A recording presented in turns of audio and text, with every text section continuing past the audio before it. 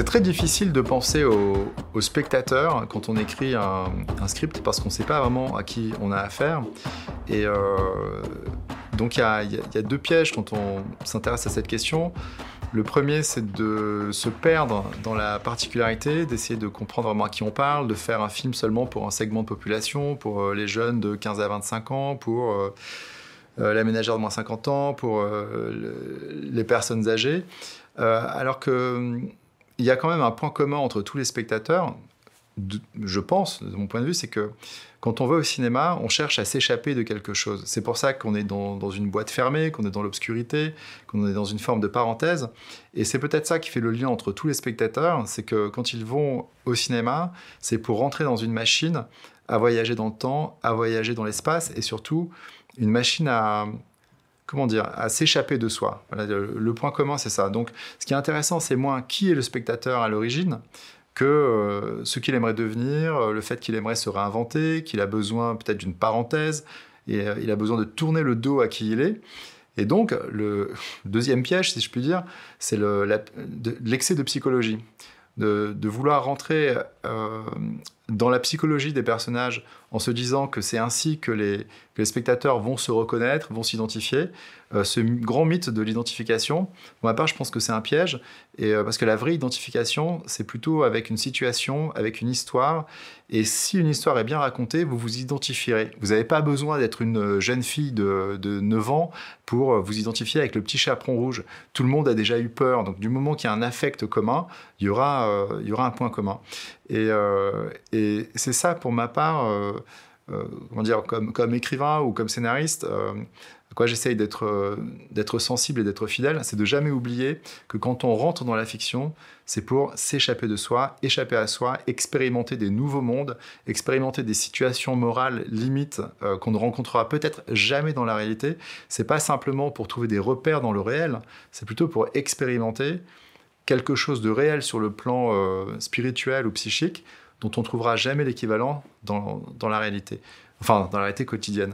Donc la fiction, c'est proposer une augmentation d'être, proposer une expérience nouvelle, évidemment à l'intérieur de genres identifiables, pour qu'il y ait un équilibre entre ce qu'on connaît et ce qu'on reconnaît. On reconnaît qu'on est en train de vous raconter une histoire, on accepte le principe qu'on va s'échapper de soi, et un personnage, plutôt que ressembler à quelqu'un qu'on connaît ou à quelqu'un qu'on aimerait être, ça doit être un véhicule pour l'imaginaire, pour échapper même à la condition humaine. Donc il y a quelque chose de vertical, même si au cinéma on est assis face à un écran, ou même quand on regarde une série, on a l'impression d'être dans l'horizontalité. Quand ça fonctionne, il y a une espèce de changement de repère qui fait qu'on s'élève, qu'on s'envole. On parle beaucoup d'immersion du spectateur, avec l'idée que, un peu comme dans un rêve, on va s'abolir, on va être collé à l'écran, et on va être hypnotisé, et que ainsi on va avoir un plaisir particulier. Et je crois le vrai plaisir, c'est l'idée qu'on va se détacher de la perception naturelle, qu'on ne va plus être limité à son point de vue, parce que dans la vie quotidienne, on a un corps, justement, et on est limité à son corps dans sa perception, alors qu'au cinéma, la caméra, si elle fait bien son travail, vous permet d'échapper à un point de vue particulier, vous permet d'échapper à votre point de vue, et vous offre, je sais pas, le point de vue d'un objet, le point de vue du ciel, le point de vue du rêve. Donc la caméra va s'éloigner, va se détacher du corps physique, y compris celui des acteurs. Et tout ce que vous avez sur un écran, ce sont des véhicules pour se purifier de soi, pour se débarrasser de soi, et pour parfois, certains vont chercher l'extase, mais le mot extase n'est pas simplement religieux, c'est une expérience de vacances. Voilà. On va prendre des vacances de soi-même, et c'est ça la promesse de la fiction. Si on prend la notion d'empathie, qui est très présente aussi bien chez les producteurs que chez les scénaristes inquiets de faire naître de l'empathie parce qu'ils pensent que c'est la seule manière pour un spectateur de s'attacher à un récit. La notion d'empathie, si on l'écoute vraiment étymologiquement, ça veut dire à l'intérieur, donc c'est quelque chose qui se passe à l'intérieur de soi. Et pathie, ça a donné passion, c'est l'idée à la fois de passivité et d'émotion.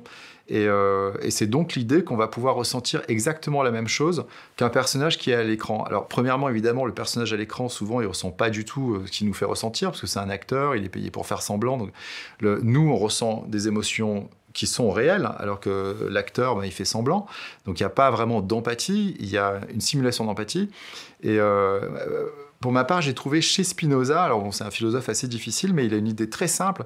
Il dit que pour qu'il y ait empathie, il suffit qu'un être humain, il suffit qu'un esprit imagine que quelque chose, il ne dit pas que quelqu'un, il dit que quelque chose ressente un affect pour ressentir la même chose. Donc si vous regardez, par exemple, je sais pas, Ratatouille, vous regardez un rat qui est dessiné, si vous le regardez dans la réalité, le rat, vous n'allez pas avoir beaucoup d'empathie. Si c'est un rat qui passe sur les rails du métro, vous allez plutôt avoir un mouvement de dégoût, de rejet, mais un rat dessiné, qui veut en plus de ça rentrer dans une cuisine et vous faire à manger, vous allez bizarrement ressentir de l'empathie parce que le récit est bien fait.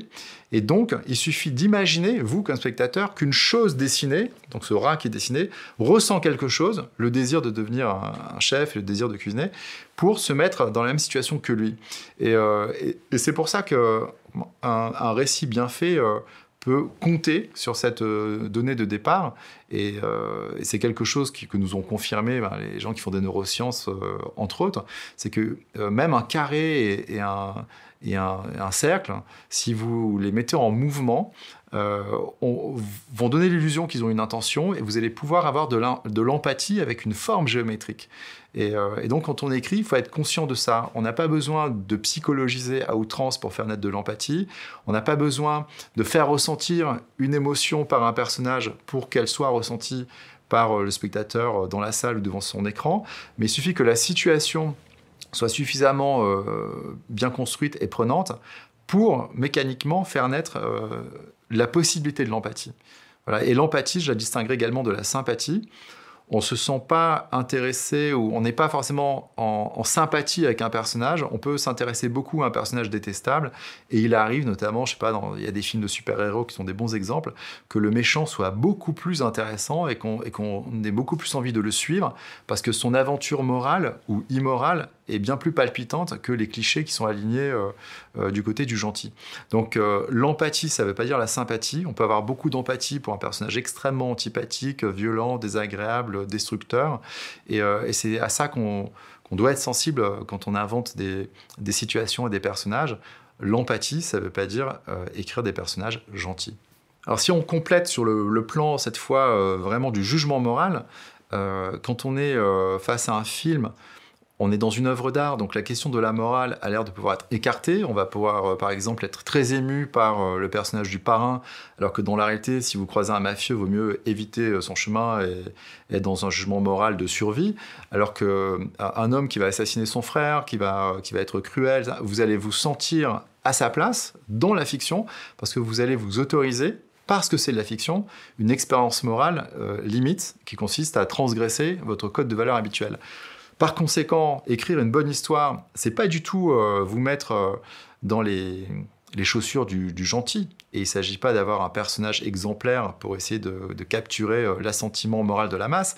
C'est l'inverse. Il faut prendre quelqu'un qui va être confronté à des choix moraux et qui, pour que l'histoire soit intéressante, vont tous être mauvais jusqu'à la fin où il va soit rebondir parce qu'il arrivait vraiment au fond du fond et il va avoir une révélation et il va remonter, soit il reste en bas comme c'est le cas à la fin du Parrain, premier épisode. À la fin, il est devenu pire que son père, il s'en aperçoit même pas.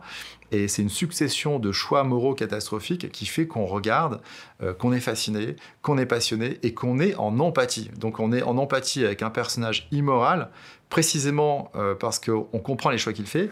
Et donc ce qui fait qu'on regarde, c'est pas que quelqu'un est bon ou mauvais, c'est que quelqu'un est en train de vivre un dilemme, c'est-à-dire un conflit moral. Par exemple, dans Le Parrain, il aime la famille, il aime sa famille, mais il n'aime pas ce que fait sa famille.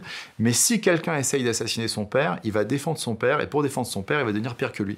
Donc on comprend le conflit moral, on comprend la contradiction morale, et on regarde ce personnage qui s'empêtre dans son arbitrage moral avec fascination, et on le regarde précisément parce qu'on n'aimerait pas être à sa place, et parce qu'on n'aimerait pas être à sa place, on se sent très proche de lui. Parce que dans sa propre vie, on passe son temps à être dans des situations où on n'aimerait pas être à notre place. Voilà, donc quand on est dans la fiction, ça nous renvoie à nos moments de vulnérabilité, de faiblesse.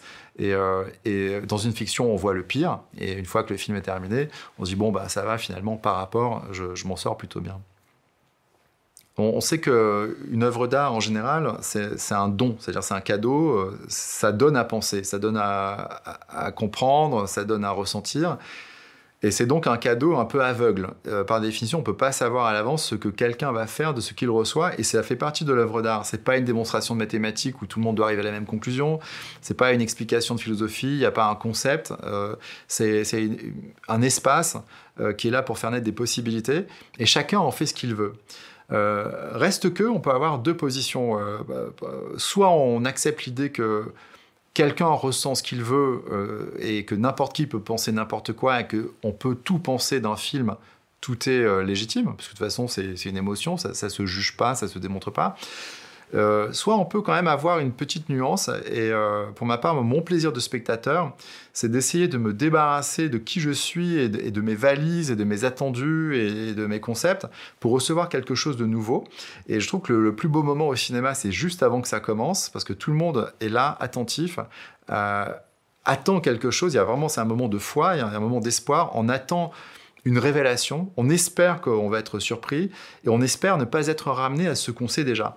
Et donc, je trouve la bonne attitude de perception comme spectateur, et donc éventuellement celui qui écrit aussi doit se mettre en situation de spectateur par rapport à ce qu'il est en train d'essayer de faire naître, c'est d'être extrêmement disponible et surtout d'être absent. C'est bizarre comme idée, mais de se retirer de ce qui est en train de se passer, de la même manière qu'un sculpteur peut faire confiance à la matière pour avoir ses exigences propres, ou qu'un architecte peut faire confiance à la brique pour décider à quoi elle a envie de ressembler finalement. Une œuvre d'art, quand même, elle est là, elle existe comme un objet, et c'est un objet auquel il faut faire attention. Et donc, plus on s'efface, plus on va être nourri. Et être spectateur, ça ne veut pas dire arriver avec ses catégories morales, juger, etc. Être spectateur, ça veut dire accepter l'idée qu'il y a quelque chose qui est là, qui est peut-être beau, qui est une expérience nouvelle. Et si on la fait complètement, on ressortira enrichi à proportion qu'on aura fait attention à ne pas se projeter dessus, à ne pas lui faire dire ce qu'elle ne dit pas. Donc plus on s'efface, et au cinéma, on éteint la lumière, on est en position un peu végétalisée quand même, un peu en situation de passivité. On ne vous demande pas d'agir, c'est pas Guignol, on ne vous demande pas de prévenir le personnage qu'il y a quelque chose derrière lui.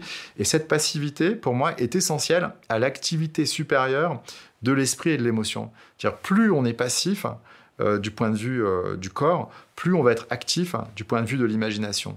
Et c'est ça le voyage qui est vraiment promis. Le problème quand on veut captiver un spectateur, c'est qu'on risque d'être trop dans la séduction et de tout faire pour essayer de l'accrocher. Et quand quelqu'un essaye à tout prix de vous séduire, il n'y a rien de plus répugnant, en fait, même répulsif. Donc il faut faire attention à ne pas chercher à tout prix à utiliser des recettes pour attraper quelqu'un. Ça, c'est le premier problème.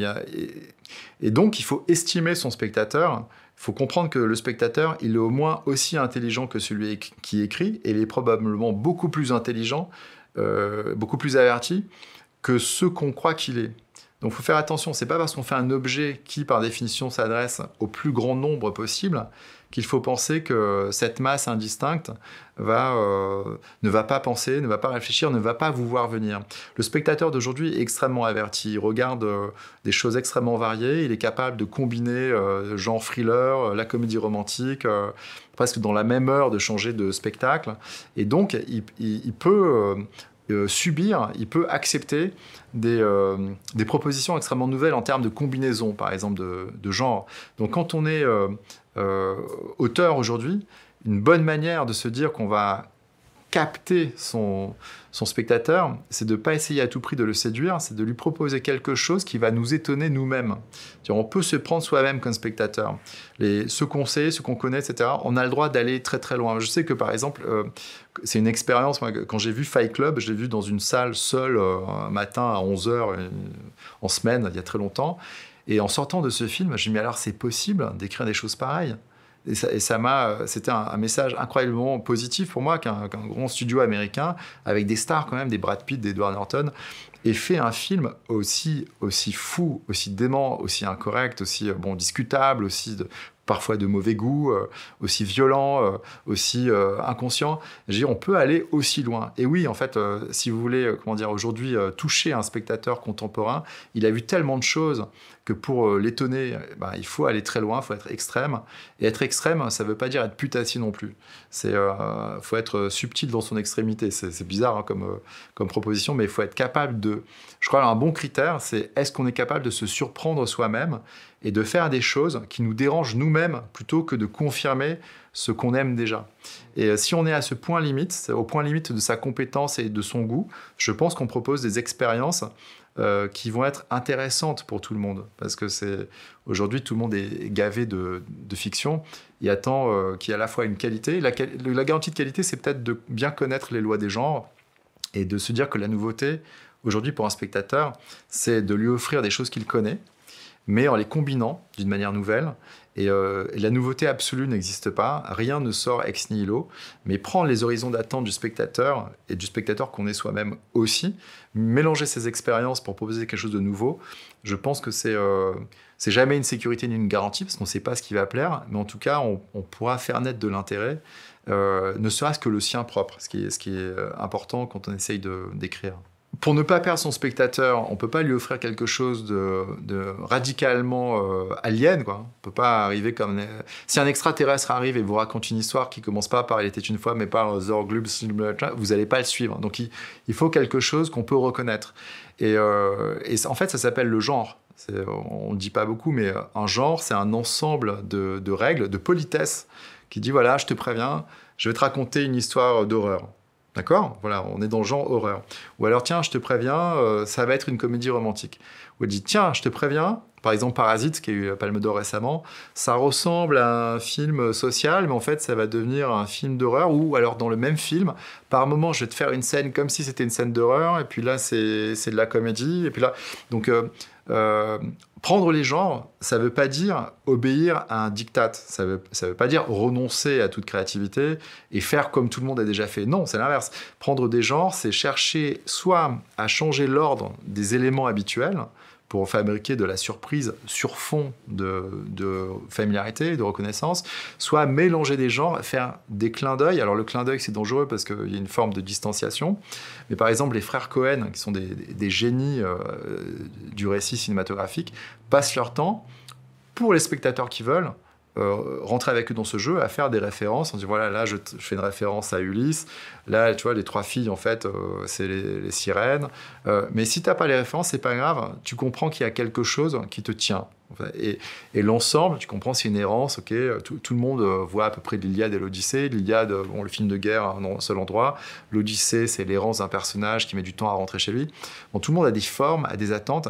Et du moment qu'il y a au moins une de ces formes combinée à d'autres, il y a à la fois la possibilité d'avoir de la familiarité et sur fond de familiarité très réconfortante, d'avoir des choses très nouvelles. Donc, par exemple, quelqu'un qui va utiliser le genre policier, ou le film d'horreur. Le film d'horreur, ça permet de faire des films politiques beaucoup plus intéressants que ceux qui disent « voilà, je vais faire un film politique ». Parce que soudain, le film politique, par exemple Parasite, les moments de jugement politique, de jugement social, sont intégrés dans la forme horreur et ça passe beaucoup mieux. Donc, bien choisir ces genres, c'est se garantir qu'on va pouvoir faire passer des intentions de manière détournée, subtile, artistique, esthétique, et ça permet de ne pas être collé à son message. Hitchcock, par exemple, faisait la différence entre une esthétique de la surprise et l'esthétique du suspense. La surprise, c'est deux personnages sont en train de dîner à table et soudain, une bombe explose. Surprise. Bon, la surprise, ça marche une fois. Et quand on revoit le film, on se dit « Ah ouais, tiens, il y a la bombe qui va exploser ». Donc la surprise perd son intérêt très vite. Et c'est pas très captivant, c'est juste choquant, surprenant. Alors que le suspense, il dit « Voilà, on voit quelqu'un qui vient mettre une bombe sous la table, et ensuite, deux personnages viennent tranquillement s'installer pour dîner. » Et là, il y a du suspense. Et là, on peut faire durer très longtemps, etc. Et il se passe quelque chose parce qu'on a créé une attente. Donc, une histoire, un récit digne de ce nom, ne repose jamais que sur une esthétique de la surprise et du choc, même si le cinéma y est très favorable par sa nature, c'est un art du temps, donc on peut surprendre à n'importe quel moment. Mais pour que le film dure, c'est-à-dire qu'on a envie de le revoir ou qu'il nous accompagne, il faut plutôt qu'il relève d'un suspens ou en tout cas d'une promesse, c'est-à-dire que les choses qui sont mises en place au départ vont vivre pendant tout le film, parfois de manière souterraine, et vont s'étendre jusqu'à la fin, et pour certaines vont même durer après. Il y a des films qui terminent par des conclusions qui sont à la fois insatisfaisantes sur le plan de l'attente, donc on est déçu. Par exemple, je sais pas, une séparation, ça finit, l'enfant rentre dans le bureau du juge et doit choisir s'il doit vivre avec son père ou sa mère. Bon, c'est la question qu'on se pose depuis 1h30, on a envie d'avoir la réponse. Le film s'arrête là. Ben oui, parce que de toute façon, ça veut dire... On comprend. Donc c'est frustrant sur le plan de l'attente qu'on a, mais on est satisfait sur le plan de la narration, parce que bah oui, c'est bien de s'arrêter là. C'est ça le sens de ce film. C'était ça le thème du film. On ne peut pas choisir entre ses parents, et donc ça doit s'arrêter avant ce choix impossible, parce que de toute façon, elle ne peut pas le faire. Donc peut-être que quand ils ont cherché à écrire ce film, les scénaristes, peut-être qu'ils ont essayé des scènes qui n'ont pas fonctionné, et que quelqu'un a eu l'idée de supprimer les scènes qui ne fonctionnaient pas et de s'arrêter avant la résolution. Donc si on s'intéresse au spectateur, faut s'intéresser à sa satisfaction. Le satisfaire, ça ne veut pas dire lui donner ce qu'il attend. Ça veut dire lui promettre quelque chose, éventuellement le décevoir, mais le décevoir non pas en ne répondant pas à la question, mais le décevoir d'une manière qui lui permet de changer de niveau. Tiens, j'attendais une réponse à ce niveau, c'était oui ou non. On ne me donne pas la réponse. Ah oui, parce qu'en fait, la réponse, elle est au-dessus. C'est que la question n'était pas bonne, par exemple, pour une séparation. Donc, il faut réfléchir à la satisfaction du spectateur. Ce qui va plaire à un spectateur, c'est pas forcément que tout le monde survit à la fin. Sauf si vous êtes dans une comédie, il ne faut pas tuer tout le monde. Mais à la fin de Roméo et Juliette, c'est à chaque fois qu'on le voit, on se dit non, c'est pas possible, ils vont pas les faire mourir à la fin. Oui, mais la mort des personnages fait bizarrement partie de la satisfaction à l'intérieur du genre dans lequel on est. Évidemment, il y a des techniques pour créer de l'empathie et ou de la sympathie. Et c'est très simple, en fait. Si on prend le truc de Spinoza qui dit « il suffit d'imaginer que quelque chose ressent quelque chose pour ressentir pareil », bah, si vous prenez cette définition, si vous prenez quelque chose, prenons X-Men, c'est quelque chose, c'est des espèces de créatures mixtes. On prend Wolverine, la première fois qu'on le voit, il se fait taper dessus. Et en fait, il se laisse taper dessus parce qu'il est tellement fort, il fait un revers de la main. Mais pourquoi il commence par se laisser frapper ? C'est pas une stratégie, bien sûr, c'est parce que ça va permettre aux gens de parier sur l'autre plutôt que sur lui et donc de faire gagner plus d'argent. Mais il commence par se laisser frapper parce que le spectateur qui voit quelqu'un se faire frapper va prendre la défense de celui qui s'est frappé. C'est l'inverse de la vie. Dans la vie, vous faites frapper, il n'y a personne qui vient vous aider, mais au cinéma, tout le monde va être de votre côté. Et ensuite, quand il devient ultra violent et qu'on voit qu'il y avait une dissymétrie totale, il était capable de tuer son adversaire d'un revers de la main d'emblée, on comprend l'astuce scénaristique. Si on regarde un peu comment c'est fait, c'est tu commences soit par sauver un chat, soit par te faire frapper, et on est de ton côté. Après, il y a House of Cards qui fait l'inverse, puisque tout le monde connaît ce truc-là maintenant. Faut proposer du nouveau. Donc un personnage qui s'adresse à la caméra après avoir son premier acte dans la série, c'est de tuer un chien ou de l'achever, ce qui n'est pas pareil. C'est pas de la cruauté. Il dit bon ben voilà, j'ai fait grâce. C'est quand même un psychopathe, le personnage, c'est quand même un assassin, c'est un futur président des États-Unis, mais il commence par tuer un chien. Ça va vous mettre dans une ambiance un peu distanciée, mais on vous propose une expérience nouvelle. On dit voilà, d'habitude on te fait sauver un chat, là on te fait tuer un chien. Ok, on comprend, c'est nouveau. Alors si vous voulez fabriquer des personnages intéressants, soit vous réfléchissez à l'horizon d'attente habituel du spectateur, vous dites tiens, le spectateur il est habitué à ça, il est habitué à ça, je vais lui proposer un truc un peu différent, ça va faire un lien entre nous, peut-être qu'il va être sensible à la nouveauté. Ou alors ce que vous pouvez faire selon le genre dans lequel vous êtes, c'est utiliser ces techniques basiques. Mon personnage qui est trop fort, je commence par le laisser se faire frapper, comme ça il subit une injustice et on va s'identifier à lui, on va avoir envie qu'il gagne, vous voyez, donc c'est dans quel ordre on met les informations. Et sinon en fait moi ce que je pense vraiment c'est que quand il y a une dictature en ce moment du personnage, on voit beaucoup de projets où il y a un personnage mais au fond il n'y a pas d'histoire, il n'y a pas d'environnement, il n'y a pas de monde, c'est comme si le personnage était sur fond vert et attendait miraculeusement qu'on ait une empathie pour lui parce qu'il pleure donc on va pleurer. Moi je crois plutôt à la situation. Je pense que le personnage il est au croisement de plein d'éléments qui font partie de l'écriture, d'éléments soit symboliques, soit les décors, l'endroit où ça se passe. Un personnage c'est juste un élément dans un réseau d'autres personnages, donc un personnage n'a de sens que par rapport à des personnages différents de lui, par rapport auxquels il se positionne. Et puis surtout, c'est la situation, c'est-à-dire c'est ce qui se passe qui fait que le personnage va faire naître de l'empathie. Donc, moi, je serais pour faire attention à pas surpsychologiser le personnage parce que vous allez tendre à l'isoler de son environnement et faire confiance à l'environnement et à la situation que vous créez qui fera naître de l'empathie. Et après, là encore, ça dépend des genres. Dans le drame familial, on est obligé d'aller dans la psychologie, mais si vous êtes dans un film de science-fiction, ça va évidemment être le monde, la situation qui va faire naître assez mécaniquement de l'empathie. Et ensuite, vous avez presque il y a deux types quand même d'acteurs, donc selon le matériau humain que vous choisissez, le matériel humain, pardon aux acteurs qui regardent, mais à un moment, c'est quand même le métier, c'est d'incarner physiquement, de faire voir quelque chose. Vous avez les acteurs qui sont ultra singuliers physiquement et qui vont être donc ultra incarnés, avec éventuellement de la laideur, de la monstruosité, etc., quelque chose d'étonnant, quoi. Et puis ceux qui sont des surfaces de projection, des Cary Grant, vous voyez, les personnages de Hitchcock, typiquement, sont presque des formes vides, où la situation prime sur son incarnation, et même si des Gregory Peck, etc., ont beaucoup de charme, ils sont là surtout parce qu'ils sont lisses, c'est une surface de réception. Donc il y a les acteurs qui sont en creux, et dans un genre policier, par exemple, ça peut être bien parce que les gens peuvent se projeter juste sur la situation, et d'autres où ils vont être en relief, et où vous êtes dans un genre où, cette fois, vous avez besoin d'une incarnation très forte, du social. Alors, dans le social, ça peut être un peu des deux, dans le drame familial, voilà. Après, c'est à chacun de faire ses arbitrages avec les acteurs qu'il a. Quand on parle d'un personnage ou d'un héros, il faut faire attention, c'est que le héros, il prend sens dans un ensemble, et chaque personnage est là pour incarner une facette, mais du thème. Le thème qui est traité, chaque personnage va presque être un cas éventuellement pathologique d'incarnation du thème, de manière à ce qu'il n'y ait pas de doublon, quoi. C'est-à-dire s'il y a deux personnages... En fait, c'est un système de fonctions. Si on regarde ça, c'est presque comme un jeu d'échecs. Le roi, il fait pas comme le fou, qui fait pas comme le pion. Alors les pions, il y en a plusieurs. Bon, est-ce que c'est utile d'avoir plusieurs pions ? Dans un film, peut-être pas. Peut-être qu'il faut un seul pion. Et il faut que chaque personnage ait une fonction dans le récit tellement précise qu'il n'y ait aucun doute quand on se demande qui va faire quoi. On dit c'est lui qui va faire ça, c'est lui qui va faire ça. Bon, alors bien sûr. Quand on cherche à faire, on cherche à faire des personnages qui soient tridimensionnels pour que le spectateur puisse reconnaître en eux la complexité. Mais si on regarde ça de près, c'est jamais un personnage qui est tridimensionnel tout seul. Les personnages prennent du relief par contraste. C'est un système de différence. Et ce à quoi s'identifie le spectateur, c'est peut-être moins un personnage que le film dans son intégralité, que le système de personnages, et son identification peut changer.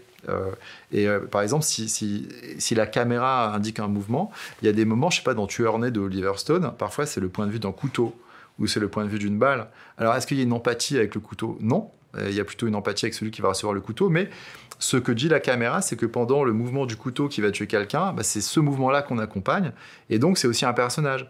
Donc tout ce que vous filmez, au fond, est un personnage, et tout ce qui apparaît à l'écran peut être un personnage, peut faire naître du mouvement psychique. On appelle ça de l'identification, mais c'est assez grossier, parce que c'est quand on sort du film, on parle des personnages. En termes de perception, par exemple, si on montre un aquarium avec des poissons à des occidentaux et à des orientaux, et ensuite on leur demande ce qu'ils ont vu, les occidentaux vont parler des poissons, et les orientaux vont parler des algues. Donc pour certains, un élément décisif sera du décor, et inversement. C'est assez imprévisible, et donc c'est pour ça que quand on écrit, il faut proposer une expérience complète. Il faut que le décor soit traité comme un personnage. Par exemple, Bachelard a écrit un truc sur la politique de l'espace. Même des Américains comme John Truby en parlent. Il dit que quand vous choisissez une maison, c'est un personnage. La manière dont l'espace est organisé, les pièces, est-ce que c'est en hauteur, tout ça, il y a une psychologie en fait du décor qui fait que le vrai respect du spectateur, c'est de lui proposer une expérience où tout ce qu'il voit est un personnage. Et donc, l'ensemble est un réseau de personnages. Et il y a tel personnage, c'est la forêt. D'accord, c'est pas quelqu'un, la forêt, mais dans les films d'horreur, elle a une intention, donc elle est traitée comme quelqu'un. Donc, il faut traiter la forêt comme quelqu'un. Celui qui se perd dans la forêt, il y a plein de manières de se perdre. Il y a celui qui a peur, il y a celui qui cherche, il y a celui qui veut sauver. Et ils forment ensemble un système qui fait que, comme spectateur, on circule. Parfois, on est celui qui est poursuivi. soudain on est celui qui veut sauver, et on ressent pas les mêmes choses. Et donc il faut concevoir ces personnages comme presque en termes d'électricité. On crée des pôles, et entre ces pôles il y aura de l'électricité, et selon qui regarde, il va circuler d'une manière plus ou moins libre, plus ou moins vaste, plus ou moins rapide, entre tous les personnages qui sont comme les pôles de ce système électrique. C'est quelque chose qu'on entend dire, on parle de personnages tridimensionnels pour dire qu'ils ont du relief et qu'ils ont une forme de réalité. Et il ne faut pas confondre la réalité et la vérité. Il ne faut pas qu'un personnage ressemble à quelqu'un. C'est pas ça qui fait qu'il va faire naître de l'identification ou du mouvement ou de l'intérêt. Et je disais à faire attention à cette illusion. C'est pas simplement en mettant un détail apparemment contradictoire dans la psychologie d'un personnage que soudain il va être tridimensionnel juste parce qu'il est contradictoire. Non, il est contradictoire, bon, il n'est pas forcément mieux dessiné s'il fait des choses inattendues selon sa psychologie.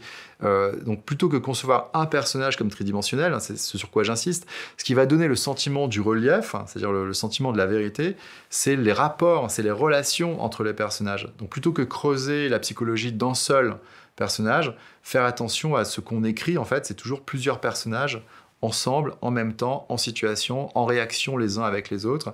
Et c'est comme si tous ensemble, ils formaient le personnage qui est le héros du film, quoi. Donc c'est pas un personnage en particulier. Si vous prenez le parrain, comment il s'appelle, le personnage joué par Al Pacino, il serait rien s'il n'y avait pas aussi ses deux frères. Il y a le lâche, incapable, l'autre le frimeur ultra violent, et on comprend sa position. Lui, il est ni l'un ni l'autre. Donc les personnages se définissent les uns par opposition aux autres et prennent du relief comme ça. C'est vraiment, faut penser ça comme ça. Si on se réfère à la notion d'unité en se disant qu'un récit doit proposer une unité pour qu'un spectateur soit pris, il faut faire attention à ne pas faire une interprétation trop limitée des catégories d'Aristote avec unité de temps, unité de lieu, unité d'action. Parce que ça ne veut pas dire grand-chose, l'unité d'action dans un film d'action, c'est des actions successives. Par contre, l'unité, c'est plutôt quelque chose d'organique. C'est-à-dire que quand on propose un récit, une narration, tout doit être organique. Donc l'unité, c'est plutôt l'ensemble qui fait que tout tient ensemble. Enfin, ce qui fait que tout tient ensemble, c'est-à-dire qu'il y a des parties différentes, on n'est pas obligé de rester au même endroit pour raconter une histoire, sauf si c'est important que ce soit dans un lieu clos, que ce soit pour des questions économiques ou des questions de genre. Si vous avez un drame familial, ça n'a pas besoin de bouger beaucoup, en même temps on va peut-être s'ennuyer. Si vous faites une épopée, un récit épique, il va changer de lieu beaucoup, et ça va être un problème. Votre action va être épisodique, dispersée, donc comment faire? Il y a une solution, c'est que ce soit les mêmes personnages qui fassent ce voyage ensemble pour avoir justement quelque chose de l'ordre de l'unité, de la cohésion. Et quand vous faites un récit, il faut avoir un mélange d'unité et de variété.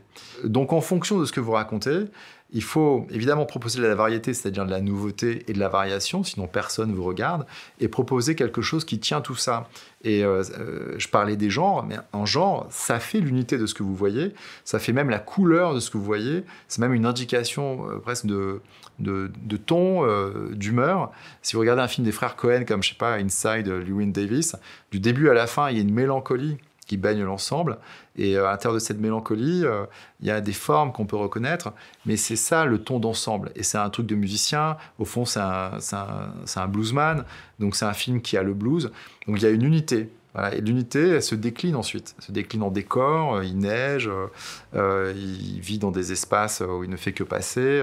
Donc l'unité, c'est plutôt celle du thème, c'est-à-dire de l'histoire qu'on raconte, qui se décline de manière aussi variée que possible, pour donner un sentiment de satisfaction. Et je crois que c'est les Japonais, les chefs japonais qui sont spécialisés dans les ramen. Donc il y a des restaurants qui ne font que des ramen.